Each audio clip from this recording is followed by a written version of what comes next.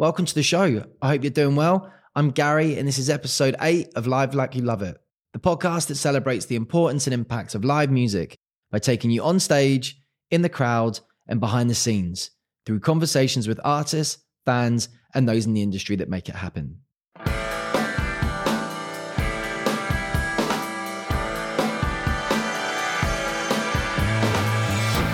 My guests today are Zoe Catterall and Tess Wilkin from the Sydney-based band The Buoys. Zoe is the lead singer and rhythm guitarist, while Tess is the drummer and backing vocalist. Hilary Geddes on lead guitar and Courtney Cunningham on bass make up the impressive all-female rock band. Zoe has always been determined to start a band, even from a young age, and has seen a number of changes to The Buoys, but one thing has remained consistent, and that is her determination and drive to make music. Tess clearly shares this passion, and their infectious enthusiasm for music resonates throughout this episode. We chat about that passion and determination, what it's like to be an up-and-coming band in the Sydney live scene, the realities of touring, which includes their love for the oversized baggage area in airports. Don't worry, all will be explained in the episode. And how they live double lives as rock stars by night and scientists by day. Zoe and Tess both have a clear love for live music, which is evident from the many side projects they have on the go between them, including Megafauna, Dead Witch, and Green Screen. What else is really refreshing in this episode is not only do they have a drive to see the Buoys succeed, that also extends to their friends who are in other bands around the country, which is actually really reflective of the Sydney music scene and also great to see. The Buoys released their first EP called All This Talking Gets Us Nowhere in June 2020 during COVID. That includes the monster hit Linda that now has over 275,000 streams online. We talk about how that song nearly didn't get recorded, but thankfully they found a way. If you haven't checked it out, honestly, go and give it a go. I promise you won't be disappointed. Head over to livelikeyoulove.itpod.com to subscribe on all your favourite podcasting platforms and follow us on socials, where you will get extra content, sneak previews, and be the first to know about new episodes. Okay, let's get into this chat. This is the fantastic Zoe and Tess from The Buoys.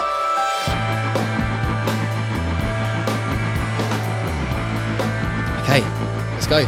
Zoe and Tess, thank you for joining me on the podcast. Hello. Hello. Thanks for having us. Yeah, stoked. And Tess, thank you for letting me into your home as well.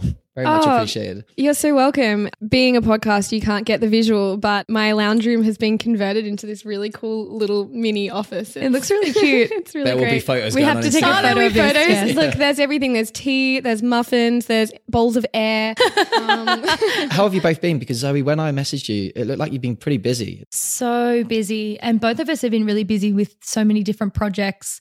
And then I've also been so busy at work. At the moment, it's a lot of just go, go, go. That's the way I love it.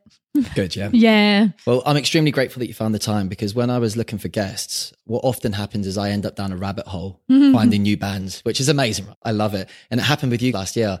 So when I was going through Spotify radio, I can't remember who I was listening to. And then Linda came on and that riff sick. started with, and I was like, oh my God, what is this? I'm a sucker for a riff. And then I was diving in and I was like, oh, they're amazing. Buoys are amazing. So I was really hoping that you would say yes. I am extremely grateful that you found the time. And as I said to you before we started, I'm not going to dive into too much about songs and meanings and all that, but because Linda's such a big tune, I did want to know, did it start with a riff? It did. It started with the riff and then the words just spat themselves out within like a minute. I just wrote the song. Amazing. Lyrically. Blech. It's amazing that big songs always seem to happen like that, right? Yeah. And I was really angry as well. So it just meant it was really easy just to let that one out. The one thing about that song though is that we always really loved playing it live, but it was so hard to record. Like that was the third time that we've tried to record it. It's just been so hard to capture the energy. And in the end, we got a live studio, and it was actually I think it was the second time we had a live studio. Yeah. It was, I liken it to Caging the Beast. Really? It's such a high energy song and it's so big. It's ruckus.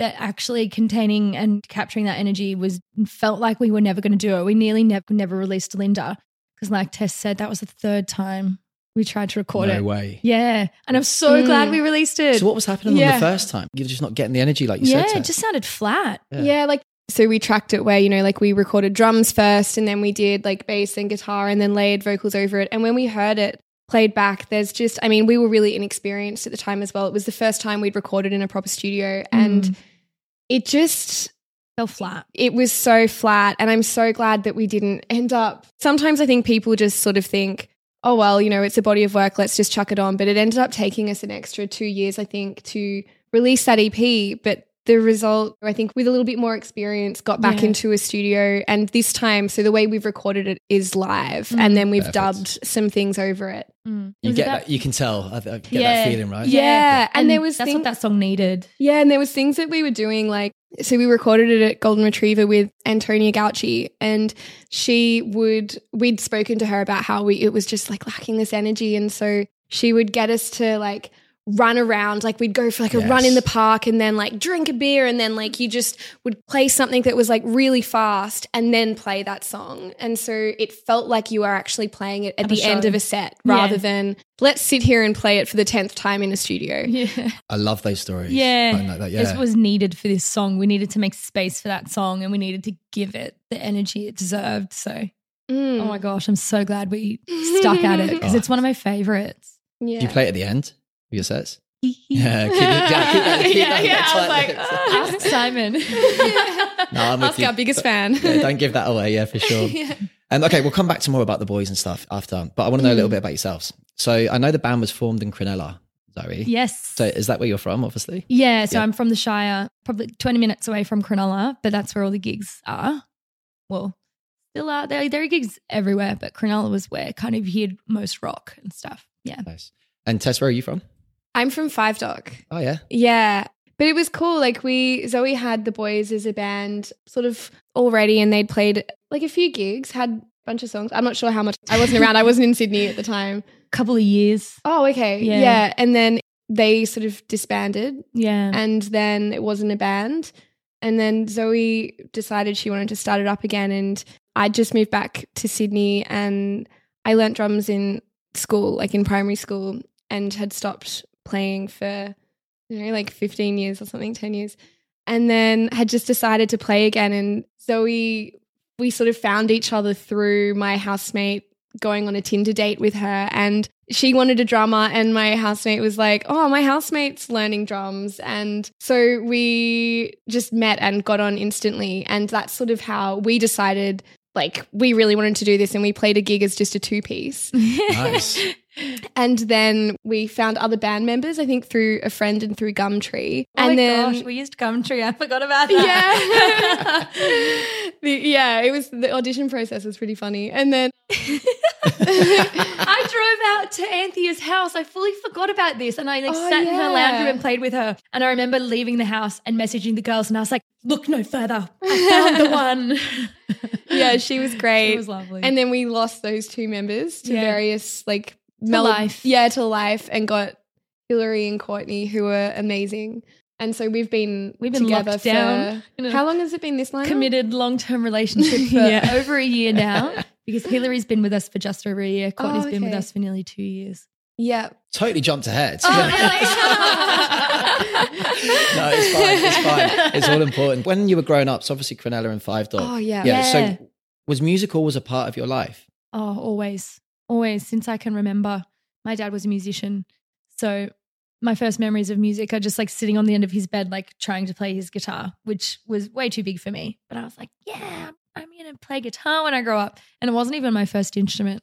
I got a piano when I was 6. I got a clarinet when I was 9. I got a saxophone when I was 10 or 11. So I've always been a concert band geek. So it really was part of your life. Oh, massive, intrinsic. It really like does feel like a part of my identity. Yeah. What about you, Tess? My parents aren't musical, but I started having piano lessons from, I don't know, when I was maybe like 8 or 9 or something like that. And I actually kind of hated it, but I'm so glad that they got me started on that. I always felt a really special connection to music. Like when they would play it, when we would go on road trips, which was just, your classic mum and dad in Australia stuff, which was like Crowded House, Dire Straits, Creedence Clearwater. And I always felt so moved by that music, even as a kid. And when I got to primary school, I wanted to play keyboard they had a rock band there. And I really wanted to play keyboard, but they already had a keyboard player. So they asked me if I wanted to play drums. And I'd always wanted to play drums. I just didn't think girls were that girls were allowed to play them, because they'd never seen a girl drum before. And so I started doing that. And there was this awesome rock band that we had that did like covers of the Kinks and Oh my gosh, what? Green Day, not so cool maybe, and like Bush, Glycerine. Wow. Actually has no drums in it, but Did you have a name? yeah, we were called the Electric Sunflowers. Oh my god. Oh, what a name. That is so cool. Powerful, hey. Let's get them back together. Yeah. Don't think you need more bands. No, yeah, true. Yeah, actually, yeah, that's a good point. Real White Stripes vibes going on here. You two playing on your own. Oh, yeah. So true. So you probably know a little bit about Five Dog, but down in Cronulla, talk to me about that live scene when you were growing up. So obviously you were in music when you were a kid. Was it as soon as you were old enough you were out watching music? Yeah, as soon as I was 18. Funnily enough, though, my first gig of age when I could go to bars and stuff was in the city because I didn't really know any musicians in the area yet. But then once I did start to meet people and frequent shows, it was like clockwork. I'd be at this one venue, El Sol, every Wednesday and every Sunday. And you could rock up and there was live music every Wednesday and every Sunday. And it was free and it was always filled with young people. And 9 times out of 10, it was a really great band. And then if you weren't there, you were at the Brass Monkey, which was like maybe 100 meters down the road. So, and it was just constant. Buzzing by the sound. It was. Yeah. It probably still is now. I'm just not there anymore to see it, but I visit as much as I can. Yeah. And what about from Five Dog? You would go obviously to the city and West and stuff. Yeah, it's funny. I was just so out of that scene. I didn't really know anyone when I was growing up I knew a couple of people who shared the same passion for music, but no one who had any sort of connection to the live music scene. So like I went to my first gig when I was 16, but I think it took maybe until I was in my early 20s to start to go to like check out the live music scene in Sydney. But even then it was only like I moved out of Sydney for quite a few years and came back 3 or 4 years ago.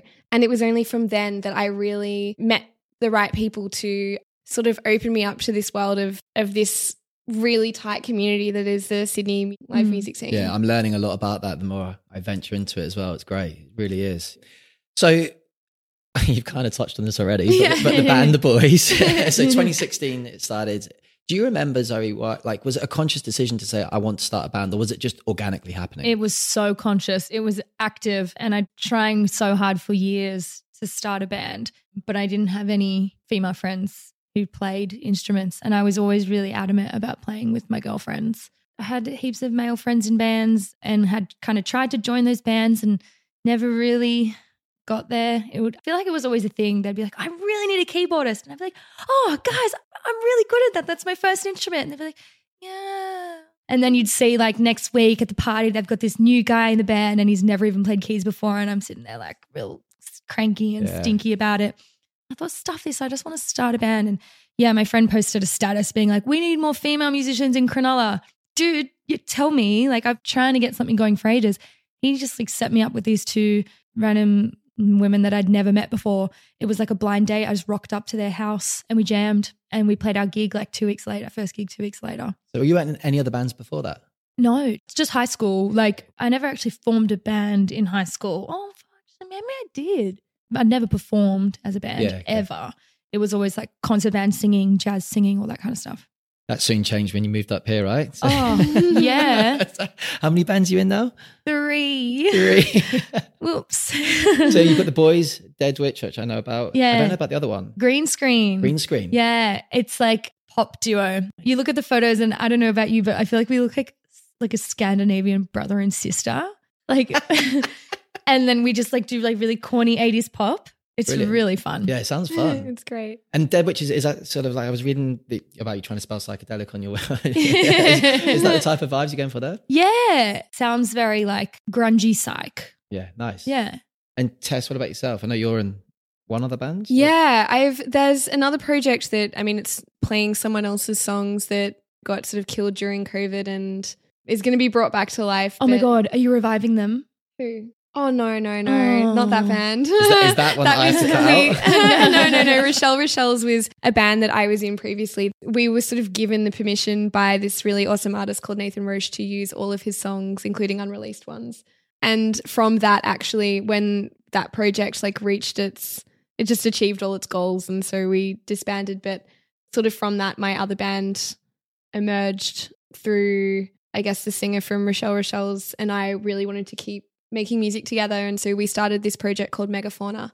It was sort of interesting because as the boys busy before COVID, and then that hit and we had all this time off all of a sudden and gave us a chance to start working on other projects. And I think we honestly like just really needed a break. And so, yeah, Megafauna came from that. So really at the moment I'm just working on those two, the Buoys and Megafauna. Do you find the other bands are like you need that diversity, or does it help with creativity, or is it just a completely different approach? And it feels like you're putting a lot on yourself to be in a lot of bands, and the Buoys was doing so well beforehand, so it's like quite a lot of added pressure. For me, it's like a mixture of things, because like Buoys will just always come first, and that's been a really open discussion with the bands that I'm in that if I have to change plans last minute to do something for the Buoys, then that's going to be what I have to do. And so it's like you said, it's adding diversity to my creative palette and what I do. I think it's changing possibly and helping the way that I songwrite. I can imagine, yeah. Yeah, but it's also just great to interact with other artists and learn better skills of communication. I think at the end of the day, it's just going to make me a better musician. I completely agree with that, because I think you learn every other band that you play in. I mean, definitely for me I have been playing drums now for 3.5 years 4 years in bands, but just, I mean, that's such a young career. Like there's people who've been doing it for so much longer. But for me, every other band that I play in improves my drumming so much, improves my knowledge of music, of how to write songs and of how to like make music as a team. And that's something that I can then see being reflected in the Buoys. And like the Buoys' music the drums really drive it. And so being like, I can feel myself getting better, and like it's very physical drumming, and I feel myself getting stronger and stronger, which is just from getting more skills and learning more. Absolutely. Yeah. It's also, it's so stimulating. Like the more you're doing, it's sort of, like I would come to rehearsal with the Buoys and it's like, I'm so on, like my brain is so in the creative zone that it can, make all of that, I guess, like easier and, come up with more ideas. I remember a friend saying to me about learning or playing instruments is like fireworks going off in your brain. Oh, massively. Yeah, absolutely. Yeah. Yeah. Well, it's like exercising a muscle. Endorphins getting released at the same time as well. Yeah, it's massive. It's huge. And I think you get that as a fan as well. On the other side, the more you go. You do. And that's 100% what coaxes you up to want to be on stage, is being like, you know how good it feels to be in the crowd as well. Oh, I can imagine, yeah. Where does the name come from? The Buoys. Yeah. Very intrigued on this one, yeah. Yeah. So we were rushed into our first gig, thank goodness, because otherwise I would have been that person who just like never got up. I was terrified. And my friend had called. He was making a poster for the gig, and he was like, what are you called? Because we didn't have a name. And so we ruminated. We're like, hey, what are we going to do? Okay, we're the Buoys. And he'd phoned back. He's like, have you made up your mind? I said, yep, we're called the Buoys. But we actually intended for it to be Boys. And we rocked up to the show and saw the artwork, and it was spelled Buoys, like the buoys. Like, that's genius. Yeah. I'm keeping that. And it stuck and it works. It's like a double entendre. I love it. Yeah. Yeah. It works though. It was an accident. Yeah. An accident that I bloody love. Yeah. Sometimes the best things come like that, right? Yeah. I can't claim it. I can't be like, I'm a genius. So it was 2016 when the Buoys were formed. Yeah. So you've already kind of touched on the fact that it was 2018 when you formed. There's been a few changes. Notice your fourth bass player, I think it is. Yeah. Yeah. Fourth, is it? Oh, yeah. No, well, because we've had two bassists before, Rose. Oh. There's been heaps of bassists in the history of the Buoys. Yeah. So why did the rest of those bands, if you don't want to talk about that, that's fine, of course, but was it just musical differences or different time and place? They weren't ready to come to Sydney or? With the Cronulla band, I'd bought a one-way ticket to London, and then one of the girls went over to Japan for a year. Natural then. Yeah. And then when we got back, we tried to start back up again, and then it just wasn't really the same, and we had drifted as friends. And at the time we were just playing because we were mates, had become mates through playing together. So then it just kind of fizzled. But yeah, moving to this city, I was kind of rebirthed with this determination to keep playing those songs that I'd written, and I just really wanted to get them out there again. Brilliant. So you started forming new bands. Yeah. Well, not new same bands. Yeah. It's a pretty interesting dynamic when you form a band, because there's all these different factors that I think can create I guess like a functioning band. Yeah, of course. Which is that, you know, you all have to get on to a certain extent, but then you also have to have similar levels of commitment. You know, like you've got to be willing to turn up every week. You have to have, you know, people who are into it and enthusiastic. It's a relationship. It is. It's like a romantic relationship. You have to be an active communicator. You can't be lazy with communication. You can't be lazy with commitment. You have to pull your weight. Like, you know, you write a song in rehearsal and then everyone has to go away and practice their parts so that next time you come back, and you need everyone to be doing that and sort of pulling their weight as the team for it to really work. And otherwise it's really hard, and we do it because it's fun. And the minute it stops being fun is when it stops being worth it. So when you get a beautiful balance like what I feel we have in the Buoys, it's like harmonious. It's and sacred. It's easy. Well, I can see that when I watch other interviews and the way you interact with each other. It seems like Courtney and Hilary have brought like this sort of energy to you guys as well, and obviously with yourself. Is that what they bring to the band? I feel like they bring balance. I don't know, there's something about all four of us where all four of us are so different. And so that just means that there's not two people who are too similar. And therefore we all just, it's like a beautiful melting pot of differences and who seem to agree on the common goal. Of have fun. We write really harmoniously. So all of those things that you need to have in common, we do. But everything else, I think we're all really different. We all have very different musical influences, and I think like we have very different roles in how we write music and how we organize things, and that's really cool because it sort of means that, you know, we all really respect each other. And so it would be kind of boring if everyone had the same ideas. That would be sort of boring. You'd be challenging each other. Yeah. And so that's how they bring the energy, is by bringing differences, and it means that we can all be a little bit more creative rather than just spit something out that we've already done before. And they're super talented as well. Oh my gosh. By the way, I'm talking about them in this way because they're not here. You're very talented as well. They are incredible. They are incredible. And it's been interesting when we've gotten new members, because somehow each time we've gotten people who I suppose have, you know, more experience in live music. And I mean, like our previous members were really amazing. They're really great at their instruments. But these, I guess it's kind of been like Courtney current bass player has been in bands for years, and Hilary, our lead guitarist, is a professional jazz guitarist. She is insane. Now it makes a bit more sense. When people say to us like, hey, your lead guitarist is really good, it's like, we know. Actually, I mean, she won some award of like amazing. She is ridiculous. She's insane. Yeah. She's insane. Yeah. But it means, I think, that it's really, every time you get a new member that has a greater skill level, the rest of you just rise up for it. And I think that's been, I mean, particularly with Hilary, she brings so much, and it's, I mean, I'm not sure, Zoe, if you feel the same, but I definitely feel for myself that I've really lifted my game, because, you don't want to be the person that is like being dragged behind. I definitely feel like I have lifted my game. I practice guitar a lot more than I used to. Because when I get in a room with Hilary and I have to play guitar in front of her, I'm like, must be really good at guitar. Yeah. And like, look, Hilary and I play guitar really differently. She's so like, I can't even put it into words. And I'm really like rough-handed, like really heavy rhythm, like rock guitar. And so I don't feel different in my style. I feel like she's taught me diligence. She's taught me that practice is actually really important. But she's probably had that professional training sort of come about. Yeah. And it's like, it's not like I didn't practice before. It's just more that now, like, I think before it was like, okay, I've got to be good for a show. But yeah, there is a little element of like, oh, I'd really love to like make Hilary proud by finally getting that thing right.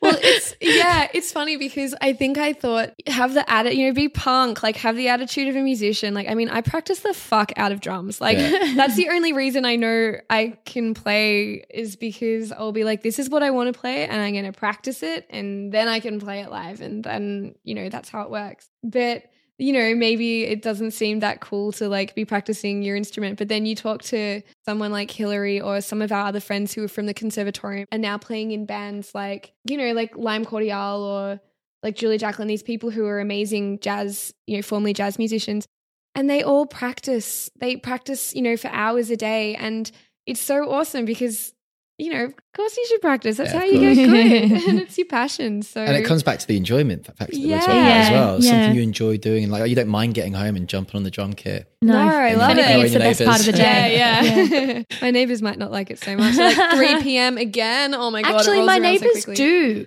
Kirsten, my housemate, works from home. I mean, it'd be hilarious if they were talking about her, but they couldn't have been. They had to have been talking about me. No one else in the house sings. And sorry, Kirsten, you're tone deaf. But they'd said, "Who's that person that always goes into the backyard and sings?" Because like when I'm hanging up my clothes, I'm always singing. And Kirsten was like, "Oh, was it me?" That's so funny. But yeah, my neighbours have complimented it and just been like, "Oh." Kirsten's like, "Oh, sorry if it's too loud." And they're like, "No, please sing all the time. Do it." Yeah, I don't mind hearing like an instrument coming from a neighbour or something. Yeah, I love it. It makes me happy. It's so funny, except for drums though, right? Like, I don't know, to me. No. It depends. So where I grew up, so there was no road access, and the first house on the road after the walk, you'd be filled with like a lot of endorphins from the exercise. And there was this person who played drums from this house constantly. And I always imagined that, that song, it might have been, who was it? There's a girl who plays the drums late at night. But that's the kind of girl I like. Maybe I should take her out. Who is it? Drive her along. And I hear those drums late at night. I know I'm in love with the girl who lives 2 doors down. I think I'm in love with the girl who lives. Anyway, I used to imagine. It goes like this breakdown section was like 2 doors down. Yeah. I think I'm in love with. No, the bit it's where not. you said, "I think I'm in love," is the bit where I was like, I'm in love with the girl. Oh my God, I know who it is. Oh my God, it's like on the tip of my tongue. Mystery Jets. Yeah. Mystery Jets. I used to imagine that the person who was drumming was like a really hot girl, and that she would become my girlfriend. Then I would just walk to school. So we were talking about Hillary. Yes. And I was watching that empty room sessions that you did in Mary's. It was amazing. Like she just like, she captured me there. I was like, wow, that's unbelievable. And there was a video that you have on YouTube. When researching guests, I just got on this deep dive, which is amazing. And you're recording in someone's house. I'm not sure whose it is. And Hillary goes up and does her part, does the lead. And she just kind of absolutely thrashes it out and just kind of like, I haven't seen this. Done. This is what it was like the first time we played. We were actually quite worried because we rehearsed together and she seemed like so chill, like barely moved, like played fucking eloquently, like perfect. Couldn't play any better, but was just like a bit more held back. And we're really ruckus. So we were like, oh, I wonder what it's going to be like. And she was pretty reserved playing there, comes up to a solo and she literally steps forward like in front of the foldbacks, lifts her guitar into the air and like points the neck down at people in the crowd and is like shredding this solo. And I remember just being like, it was like this. And also like, I think especially for the first, few like 6 months, I guess, that we were playing with her, you'd get to a point in the song where there's a guitar solo and we were amazed with it from before. And she would like lift that bar even higher and you'd kind of lose where you were in the song because you'd just be focusing on like she's in made awe. a tweak or something or a change. Like doing something different like that. She's so amazing. So cool. Watching her really like, I mean, I think in jazz it's so different. Like you're very stationary and also it's maybe not as like the crowd don't like scream, I guess, when you do a solo. I do when I've watched Hillary. We get to the UK and everyone, they start singing the lead solos over there. That's awesome. I want to ask you another question. On Wiki, it says that you had a change of direction in sound. Was that band members going out and just the new members coming in that sort of prompted that? I feel like it was a massive mix of things. There were a few members who had moved out, but those songs were actually going to be released when we were all still in that, I call it Buoys 2.0, like the first city version of the Buoys. It was more that we'd recorded those songs dubbed studio style and then went on like our first couple of tours and just gained so many skills as live musicians that we were like, we listened back to them and we were like, it just didn't do the songs justice. And then by the time we had the time to get in the studio again, we'd just been so busy with tours that we didn't have time. By the time we were able to get back into the studio, those songs were just really, it felt like songs of the past. We'd outgrown them. And they're songs I still really love to play, but to me, I definitely do hear them and I hear like young Cronulla girl goes to El Sol every Wednesday and Sunday. And I love her and I love the songs that she wrote, but it didn't sound good to release those next to the songs that we had been touring for the last few years. Yeah. So development of the band, basically. Evolution. Really. Yeah. Now, what I wanted to talk to you about is touring. So pre-COVID, you were this sort of up-and-coming band making a real reputation and name for yourself on the live scene, nominated for awards and all sorts as well, right? What fascinates me over here, and we kind of touched on it when we spoke about Sydney being a bit smaller than what I think it is anyway, and more of a community. In the UK, you can drive a couple of hours and you're in a different city. Yeah, right? jealous. Oh my gosh. And same for the fans as well. So when you're trying to make it as a band over here, is it you've got to capture your home audience, then branch out from there? Is that kind of like the way in which you approach it? I feel like if you look at the Buoys' timeline from day dot, it was about capturing the Shire. And then usually how it starts from there is, I remember always the dream was like, okay, we've got to play our first show in the city. And we played our first few shows in the city. And I was like, now we've got to capture the CBD or the inner west and catch the people closer and not just the suburbs. Yep. And so, you go from the suburbs to the city. And then now that we're a city band, in my eyes, having moved from the Shire, I think it depends where your audience lands. And whoever ends up reaching out, like I always end up just talking to people on Instagram. And if I end up talking to enough people from a certain area, I'm like, we've got to play there more. We've got to go here. Like for us, I think we've always really identified as a live band. And I think our goals are like, I remember when Zoe and I first sort of met up and started talking, and I was wanting to know, like, what are we trying to do with this project? And the goal was like, let's just play. We just want to play gigs around Sydney. Yeah, like, love it. Let's just try and play a few gigs. Correction. Yeah. Play gigs.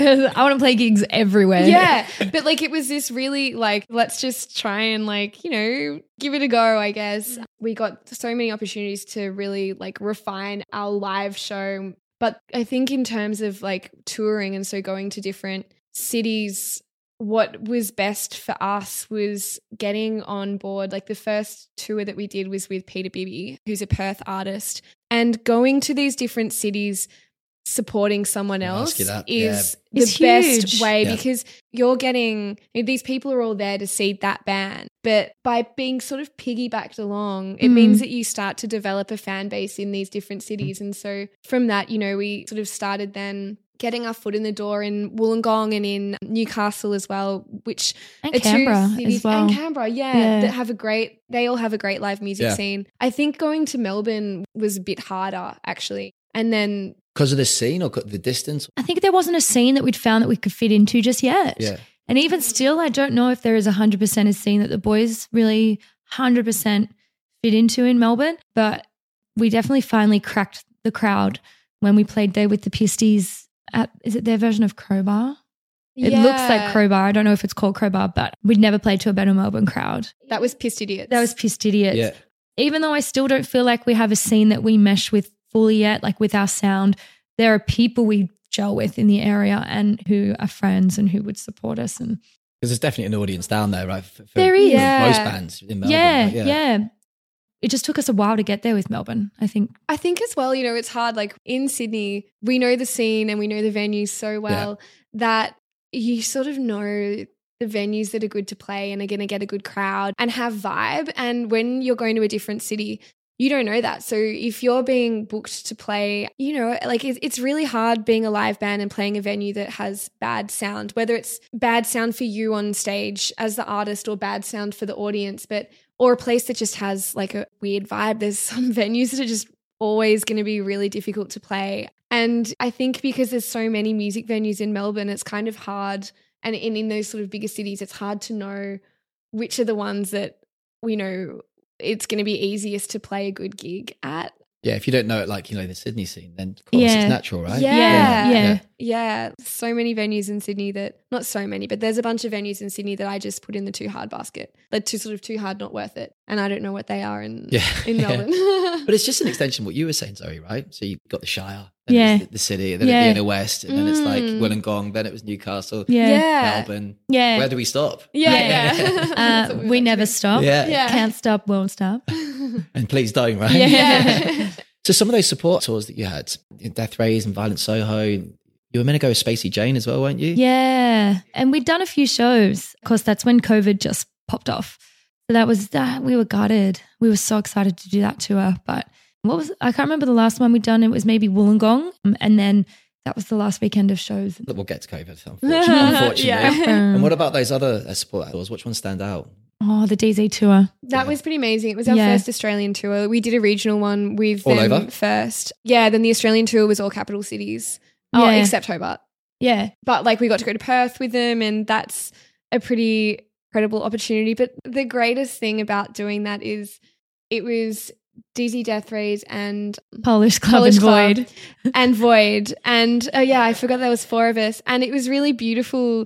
You just build these really great friendships. Yeah. We were one really big family. Yeah. And you I can learn imagine. so much. Yeah. And they just, DZ were just so kind and generous and encouraging to us. Like, there's some bands that you can tour with or you can, play a support show with, and there's their gear and there's your gear. And, there's their dressing room and there's yours, and you might get like a couple of cans of beer or something, whereas they've got like some spread. Yeah. And there was just this really beautiful attitude of, of sharing everything, and, everyone hangs around. Like we did everything together. We did everything together. Yeah, we'd watch each other's shows every night instead of, sometimes I've heard of bands touring together who basically don't even talk to each other. They've never seen each other's set.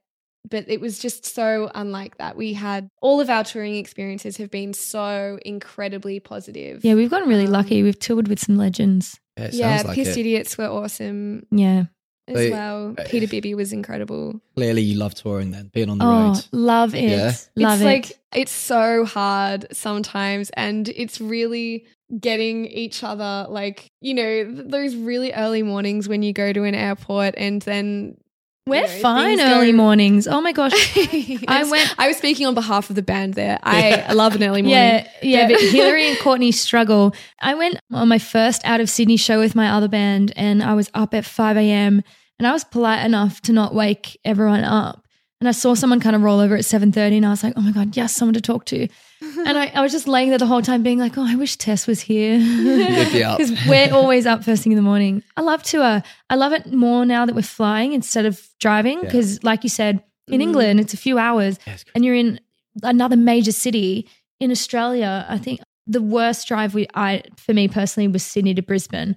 Brisbane is one of my favourite cities and I love it so much, but driving there after working a full-time working week and then driving home and doing another full-time working week is actual torture. Yeah, for sure. Yeah. It's pretty funny. I don't know. Touring is so fun, but there's this really unromantic side to it, which is that you spend 90% of your time waiting for shit to happen. That's you true. Get to the airport and Wait for you're your just bags. waiting, and then you get to like the other side of the airport, and then you go to sound check at like 4 p.m. and are just waiting there until And you go to your hotel room, you wait for your key. like it's just, but it's sort of in that space as well when you build these really incredible friendships, because there's so much time to just talk about shit. Like, what do you think happens when you die? Is that a late night conversation? yeah. Like, oh, we've gone some really weird places before, and it's really great to build these sort of bonds, which is cool, because when you get on stage, it's like you have this like deeper connection. And I think that's when we're at our best, is when we're in each other's company a lot. Yeah, agreed.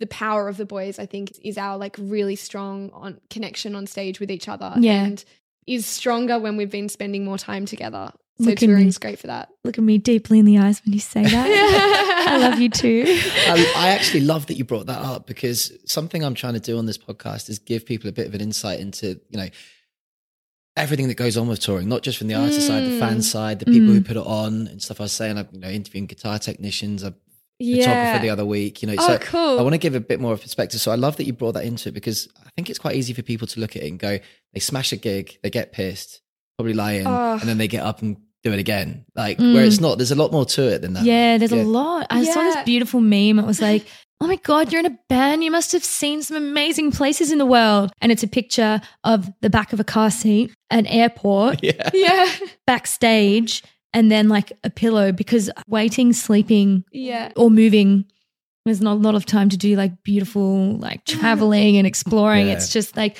being in dingy places together in confined spaces on top of each other. And like, thank gosh we love each other. Or like where a few times where are we going to sleep tonight? I don't know. Let's work it out later. And we've done that before. And like we planned, okay, we'll just sleep in the back of my car. This was like up on the Central Coast. And one of the Pisties boys, we were on tour with Pistidiets at the time, we're like, oh, where are you girls staying? Like we were walking home, I say in inverted commas, to my car. And they're like, no, you can't do that. We've got a spare room here. Like, have this key. And we ended up getting this massive hotel room with 2 super king beds. You know the ones where you can actually lay sideways with like gowns, slippers, and an ocean view. Yeah, it was amazing. It was so good.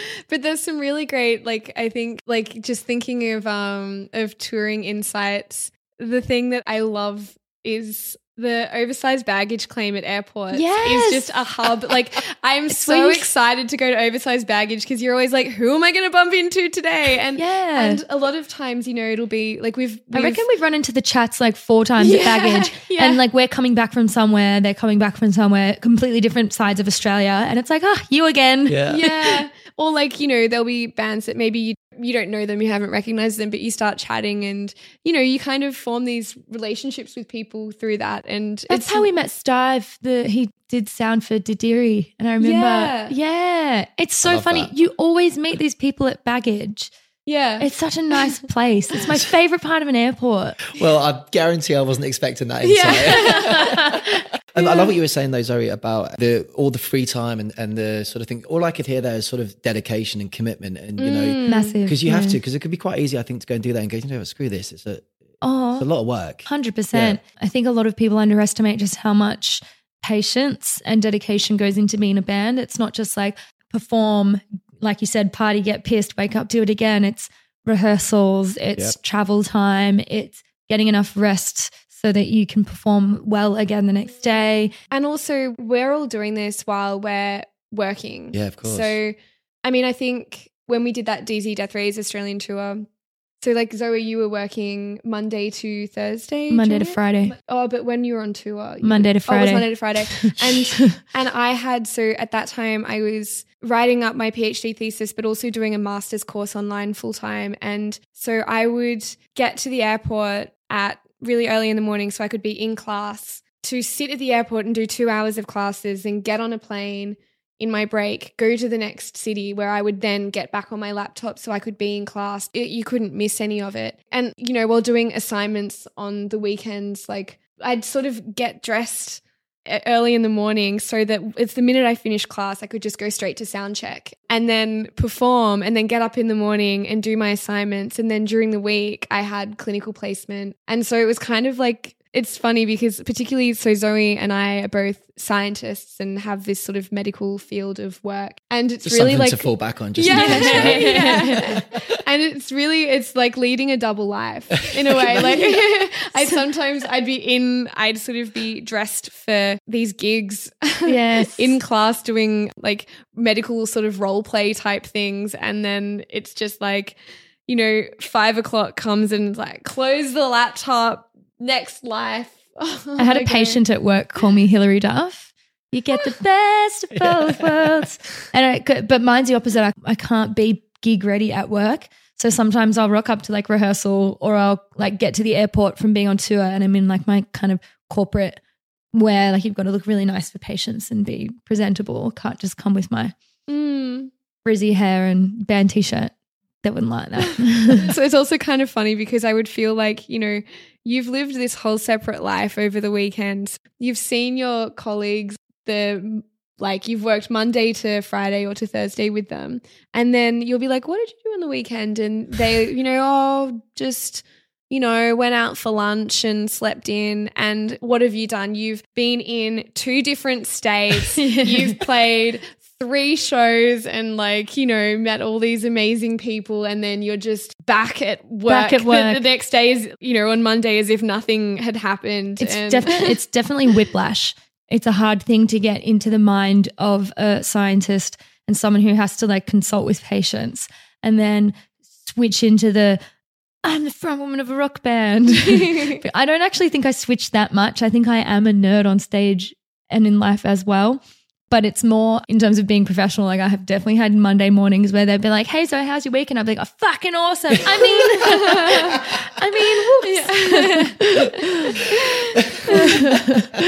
So like, Can I ask a question though? If the boys got massive and super successful, Oh, I'd leave it all. Yeah. Don't tell my parents that. Don't tell my boss that. I love Yeah. you so much, Monica and Grace. But yeah. well, they edit that out, or you just you tell them not to listen to that section. I think they know that. Yeah. I know that. And also my boss is so supportive of my career. It's incredible when I need to take a half day to do stuff for band or whatsoever. She's 100% supportive of it. Yeah, good. Yeah. I feel like I've spent so long, well, not so long, but I've put so much, passion and energy into building this amazing, music life that I have. And it's not going to last forever. Like, I mean, some musicians have incredible longevity in their career, but this particular thing that we're doing of like getting these incredible opportunities and life is so exciting. And I know that it's not going to be like that forever. So I'm just tend to go through life with having low expectations so that when things exceed my expectations, I'm happy. It's kind of like, it sounds pessimistic, but it means that I'm constantly I want to keep doing it. The minute it stops is, okay, that's fine. And that will happen one day, but I want to follow that ride until it ends. Like it says it has to end, right? Yeah. The way that I look at it is I don't even really like to look at the end, whether it's going to keep going or whether it's going to stop.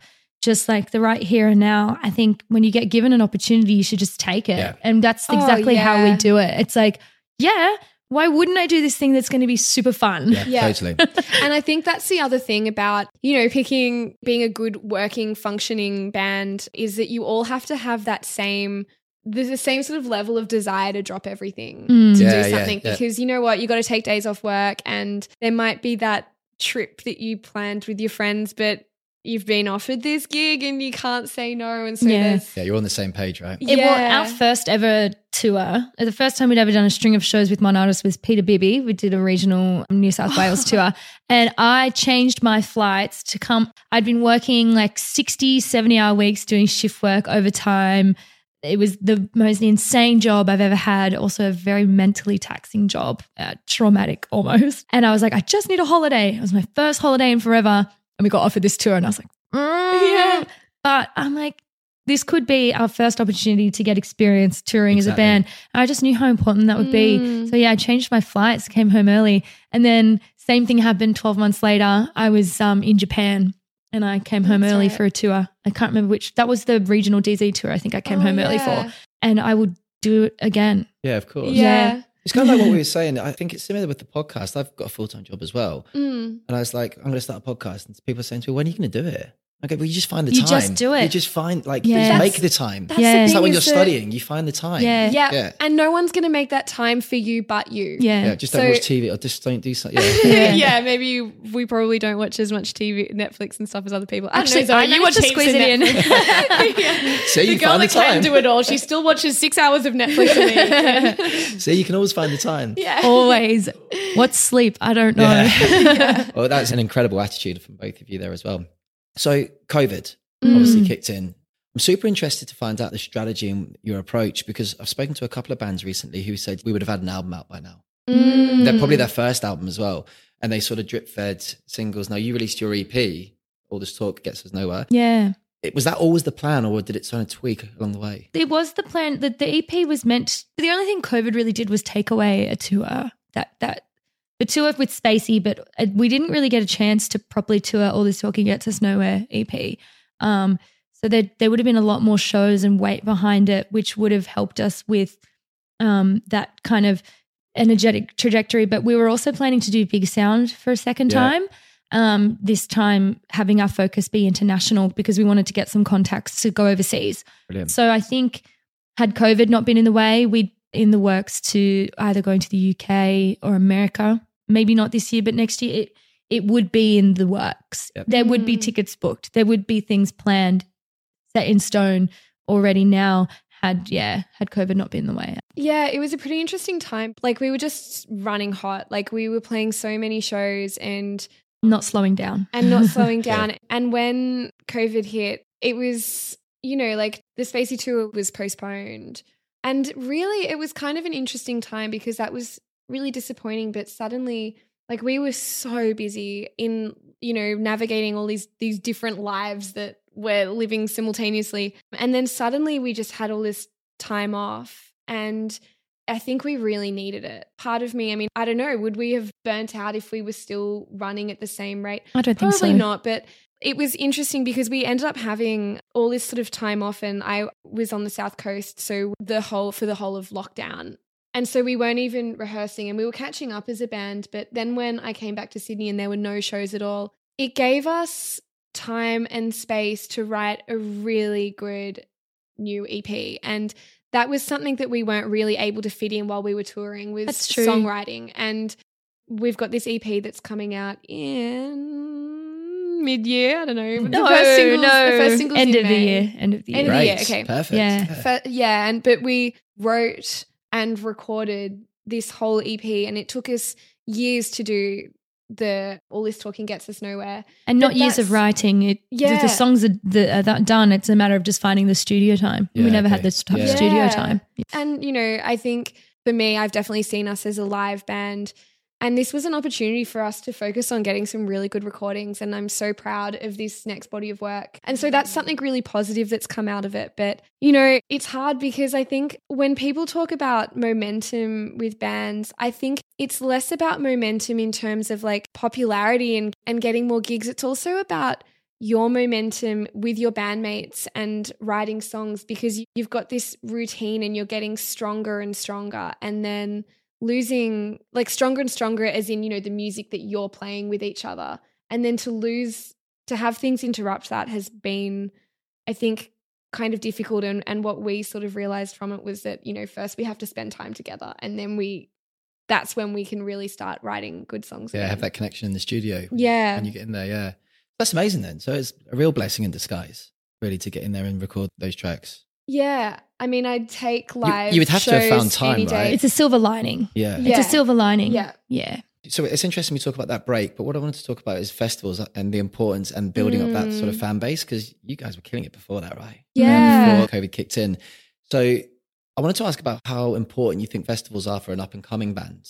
And obviously with that not being there, do you think that's had an impact? I think my experience of festivals has been purely selfish. Like they're just so fun. You see way more friends in bands. Instead of playing on like a 3-bill lineup, you're seeing like 40 potential other bands as friends. In terms of building a crowd, absolutely, because the thing about festivals is sometimes you're just getting ring-ins who aren't necessarily there to watch you, just similar to if they're going to see a particular headliner on a tour, they might see you as the opener or as main support. But at a festival, they might just be there to see one band and think, I'm just going to laze about and just see who I run into. So yeah, I think it's an amazing way for people to discover you and also just see you in that beautiful, raw, energetic setting, because there's something really beautiful about festivals. You just get a little bit more ruckus. And because people are warmed up and they're ready to have a good time. Whereas, at a gig, sometimes it can be a little bit more like people are standing there with their arms crossed, but people,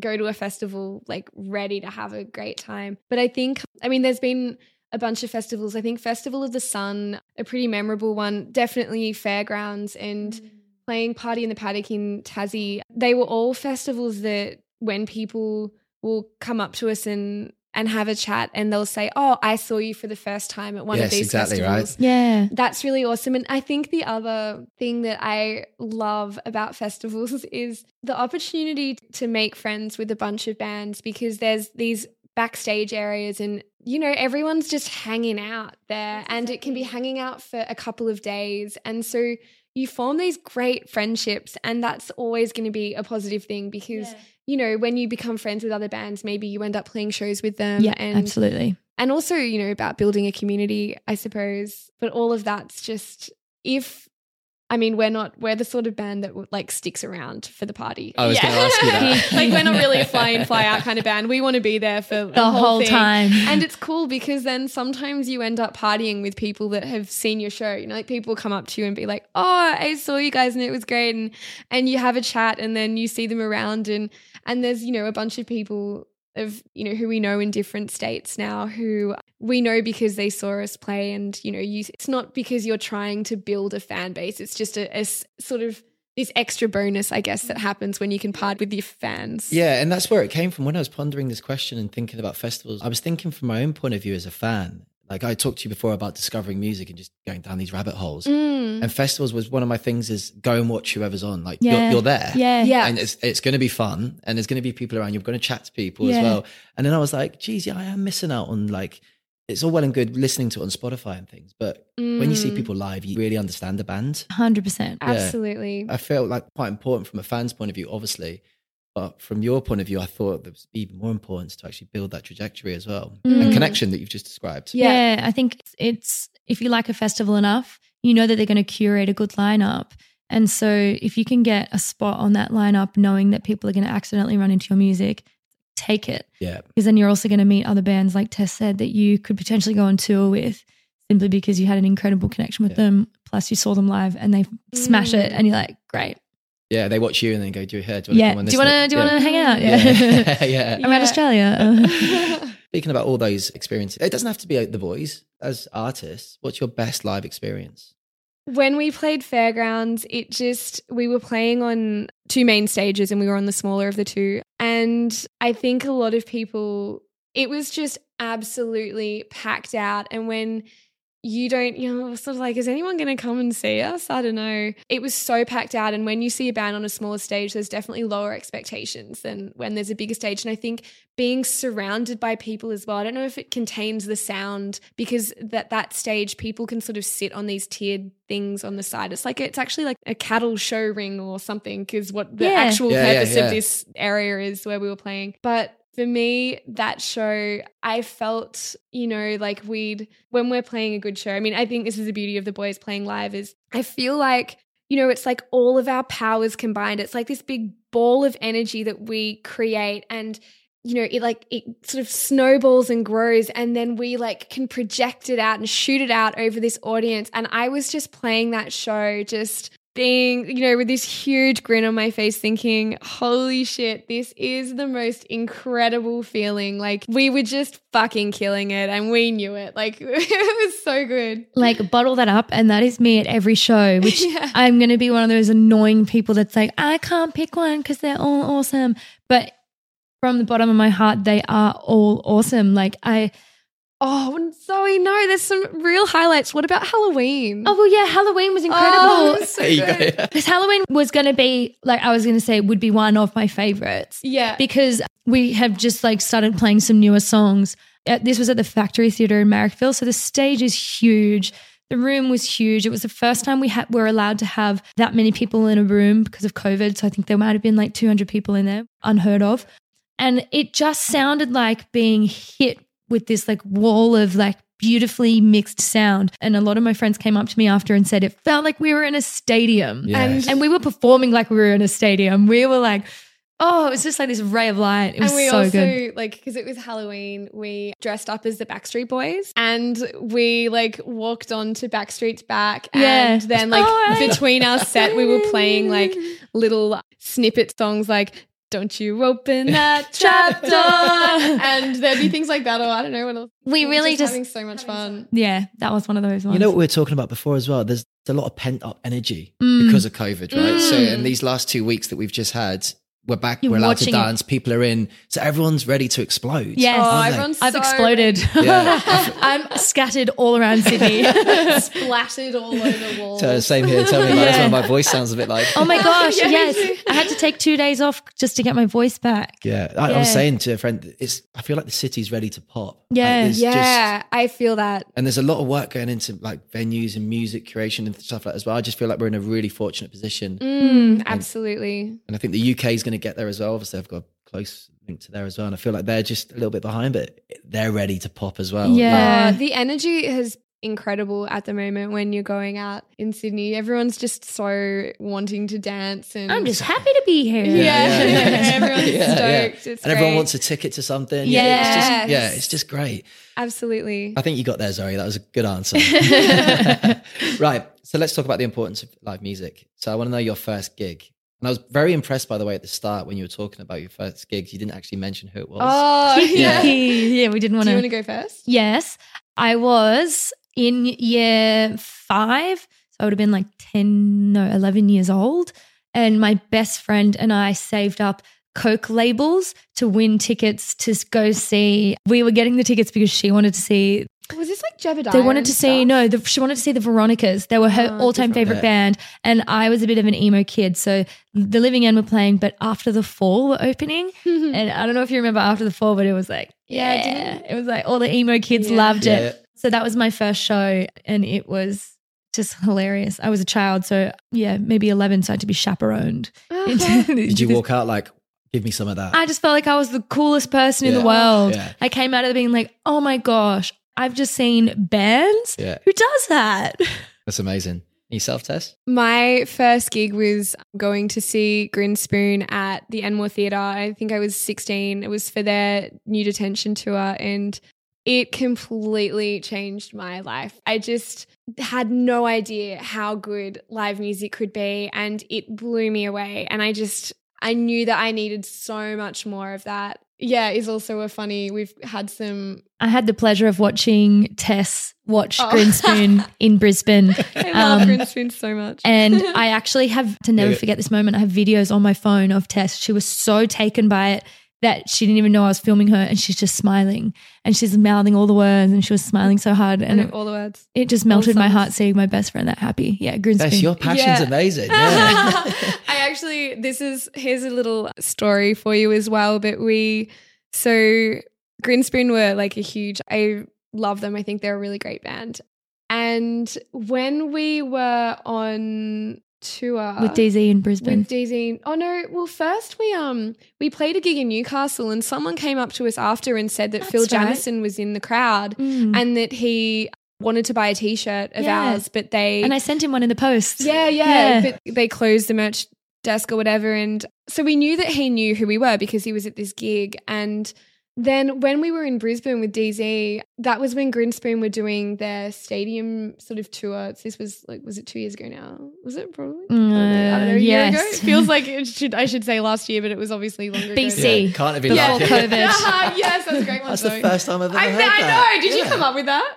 No. I wish I could say that I came up with that. You get that into a song somehow. Though. We got tickets to this Grinspoon gig, but we don't have door spots for everyone. And so we DM'd Phil Jamieson's personal Instagram and said hey, we're the Buoys, you really want to come to your show, any chance we can get some door spots? And then we were playing this matinee show with DZ and we walked, played our set and came back into the dressing room and Phil Jamieson was there to personally invite us. Yeah. He just rocked up and was like, oh, in hey, his little slides and overalls. I just wanted to invite, make sure everyone was able to come to the show. And so things that I love about that so much are that I think a lot of musicians, I'm just a true fan of music, I guess. And I think that, a lot of musicians get to this stage where they're playing so many shows that they just don't really want to see live music anymore. Yeah. They just get to their set, rock up, play it and leave. But the fact that he had come and seen this, us play in Newcastle and that he was really, very much amongst this live music scene, I loved. And we've since seen him at Oversized Baggage. Yes, and at the airport a bunch of times and we'll go up and say hi. Of course you have. Yeah. I feel like I might know the answer to this one, Tess, but as a fan, what is your best live music experience? Oh, mine's actually not Grinspoon.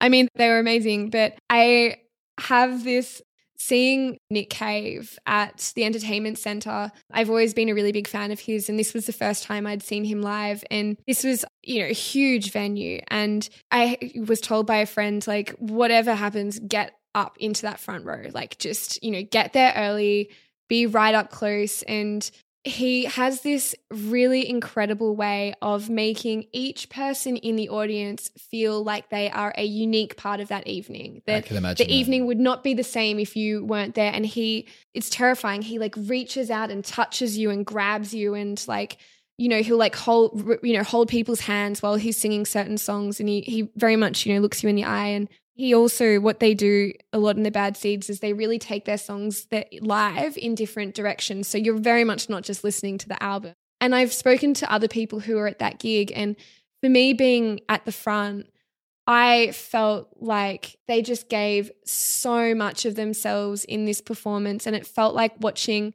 real musicians like really flex and be creative and have this incredible show. And I've spoken to other people who were sitting in the grandstand and they also thought it was the best show that they've ever seen, and they felt like they were the only people in the audience. Amazing. What a skill to have. Isn't that incredible? He talks about it on, he's got the 2 documentaries and he does talk about it on there. I just think as a fan of live music, that's what it's all about, to feel like you're having an authentic experience. It's a romantic idea, and the reality of it is they've just gone and played, 20 shows over the last month, touring around the world. But the fact that they can get there that night and make you feel like you're getting the very best of them is really amazing. Great answer. Zoe. It would have to be seeing Interpol. They're my favorite band all time, and I am the most indecisive person in the world. And the one thing I can be sure of is that Interpol are my favorite band per se. And I'd always kind of said to myself when I was in high school, I started listening to them when I was maybe 10 or 11, so I was obsessed. And I said, when I grow up, like what I'm going to do when I turn 18, like the first thing I'm going to do is buy a ticket to anywhere in the world where Interpol are playing. And they ended up around that time coming to Australia anyway, and they were playing at Splendor. And I was laying on the hill. I don't know if anyone's familiar with the Natural Amphitheatre at Splendor in Byron. Of course, yeah. I was laying on the hill behind the big tree, and I was just laying there holding my best friend's hand and crying because I've been waiting my whole life. How old are you, sorry? I would have been 19, and I feel like I'd been listening to them for about 10 years. Yeah, that's a lot. Yeah, and having listened to them for 10 years and never seeing them. And I mean, Tess would know that I probably cry at most shows anyway. I'm a really emotional person. I really love music. It moves me so much. But Interpol especially, they were there for me through puberty and being a moody teen, and probably formed a lot of the ways that I write lyrics. Yeah, it was really special. Shows how important music is, doesn't it? Oh, the way you both just described, that's incredible, yeah. Oh, the way it can move you. There's this thing that Zoe and I both our love of science, but that feeling of being able to be moved by music is something that's actually, it's genetic. It's not everyone can be moved by it. The link is whether it's a song or whether it's seeing a piece of art, but to feel an emotional response from it is not something that everyone feels. A band that you want to see that you haven't seen? Best Coast. You see? Oh my God, Best Coast. Oh, because they're a huge inspiration for me, I think, for the Buoys. Yeah. And they're sick. I love Pulp, and I've never seen them. And for me, the opportunity to see them at a festival would just blow my mind. They're on my list. Really? Yeah. Imagine being in the crowd for the things that I love about them, particularly their songs Disco 2000 and Common People. Obviously, they're big songs. They're songs that you think that you've reached the peak of the song and it just gets bigger and bigger and bigger. And I just think it would be insane to see that live. And Jarvis Cocker as well, right? I was just about to say, and I just want all the weird shit from Jarvis Cocker. Yeah. And it's storytelling though, is what I love. It's amazing. Sorted out for ease and whiz. The lyrics in there that everyone can relate to. Needing to get home from parties and stuff. Yeah. Great answer. They're on my list. Surprisingly, they're someone that I haven't seen. In all the other Britpop bands. Yeah. Recently, did they play Glastonbury a few years ago? Or no, he played with his new band. Oh, yeah. So they haven't played for a while. Pulp, unfortunately. Yeah, they'll get back. They'll do it though. I hope so. Fingers crossed. They have to come to Australia, please. Yeah, my fiance is obsessed as well. Really? So we'd have to be there. Yeah. Okay, last question. Why is live music so important? One of the things that I realized, I don't think that I felt like music definitely wasn't, I didn't consider it an essential workers, and was very accepting of the fact that music is not essential work. But then coming back and playing live shows, so we did a couple of seated shows at the Lansdowne, and it was really from talking to the people who came to see us that the great thing about those seated shows was because they're so intimate, you get a chance to talk to everyone who's in the audience. And there were people who came up to us and told us how they had found us on a playlist in Spotify, or when Spotify goes random, and they had then, listened to the EP, and that it was this thing that helped them get through COVID somehow. But then also the community that forms when you go and see bands. And there's a number of people who go and see 5 or 6 gigs or more. They see multiple gigs a night. They'd see so many gigs in a week, and that is their community. It's for them, it's like, you know, what some people would get from going to church. It's their friends, you know, it's stimulating, it's their passion. And I really hadn't thought about how important that is for people and their mental health. So I think I just realized that it's so much more important than I thought. I think it's always been central in my life. So I've always understood the gravity of just how important it is for your mental health, and it being taken away during COVID definitely emphasized that. But live music is, like you said, so important for community, so insanely important for mental health. You can meet people who have similar ways of thinking to you, who might believe in the same things as you passionately, because maybe they're singing this song about a cause that you care about, and you can see someone, you know, yelling those same lyrics, and you clock eyes and you know that's your person. So I think it's important in like bringing people together, providing community, and giving people purpose and reason. I find it really interesting that you mentioned it's similar to what people get out of church, because that is huge. That I feel like I've just had an epiphany in life, because music and live music does give me purpose, and a similar sense of purpose as what a religion would bring. Yeah. I think one other thing that live music in particular does is a lot of people, you don't know something is really possible until you've seen it be done. And when you can go to a gig and you can see a bunch of women on stage having a really great time, you know, and see this, like, you know, these strong friendships, it shows people that they can do it too. And I think that's so important. Like, everyone can play music. All you need to do is be able to play like 3 chords on the guitar and you can join a band. And, you know, I feel like there's so many people who they have, you know, they play music at home, and, you know, you say like, you know, you write songs, like, why don't you play them as a band? And they'll say, oh, you know, first I'll learn how to do this chord thing or this technique, and then I'll be ready. And it's like, you don't need to do any of that stuff. Just like get a group of people together, and then you can jump on stage and have the best time. And when you are able to go there and see that happening and talk to people, like, so many bands are willing to have a conversation. And so being able to do that can just open up that world to so many other people. Well, I love that point that you make there as well, because if that person was sat at home and maybe was afraid to reach out to someone or join a band, they might be even drunk at a gig, and someone might say, well, we can do that. Yeah. And well, that was me. Yeah. That was me 6 years ago. I just needed to see myself reflected in society. And I went and I saw Body Type, which are another Sydney band. And I was just like, screw it. Maybe I can do this. Yes. Ears to the ground. Within a few weeks, it started the Buoys. It's amazing when you start talking, it's asking a few questions. Yeah. And then before you know it, then you're it's just sat in a room everywhere. doing a podcast with the Yeah, boys. yeah, exactly. It was Body Type, and then it was Imperial Broads. They were up on stage, and they were like nearly like full-term pregnant as well. And I was like, look at these kick-ass women on stage with these huge bellies. And I was just so inspired. Like there was not a scene like that in Cronulla. Yeah. And it was so amazing to see women on stage. And it was like, oh, okay, that can be me. Yeah. I can put myself there. And do you know another gap that I've been noticing as well, and being a bit worried about, really, to be honest with you, is those young girls, guys, whoever at that age, not having those clubs to go to, those bands to go to, you know, that their outlet. Yeah. And now I've just connected it to what you were saying as well. And now you have this opportunity to inspire so many other, like, especially females, to be in bands and take that step. Whereas there was this period in the UK, there's been an even longer period where they haven't necessarily had that time. Yeah. Like, how much does that set someone back where could have been on a new path or something? Massively. Yeah, that's so true. I've been reflecting on this a lot in the past few weeks, actually, because I've had a lot of people reach out saying, when are you doing an under 18 show? Because they used to be a lot more frequent. And I think it's one of the last things to come back after COVID. Yeah. And you're right. It's been a year now of no live shows. And like now things are starting to get back to normal. But it's going to be a lot longer, potentially 2 years, until we see more of those under 18 shows.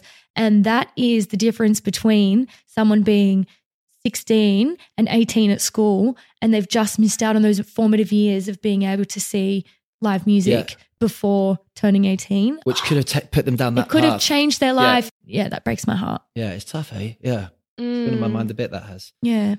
But listen, amazing answers. Incredible all throughout. Tess, Zoe, thank you so much. That's been incredible. I will link to your latest EP on there as well. I think what you're doing is amazing. I love how we just sort of ended that there about inspiring, especially young females looking to be in bands. I feel like there is a lot of guitar bands with female either leads or guitarists or drummers, whatever it may be at the moment in Sydney. A lot more than I see back home. So it's actually quite inspiring. Absolutely. We've had a boom lately too, and it's so there's great. a real scene going Big off time. in Sydney and it's so supportive of each other. Yeah, it's incredible. It's the best Great thing. time to be a female musician Yeah. in Sydney. There's just this such strong community of bands and people, women getting up there who've never played an instrument before and have just picked up an instrument to join a band, and women kill it on stage. Yeah. So it's awesome. It's a great energy. Yeah. So in a nutshell, keep doing what you're doing because it's absolutely incredible.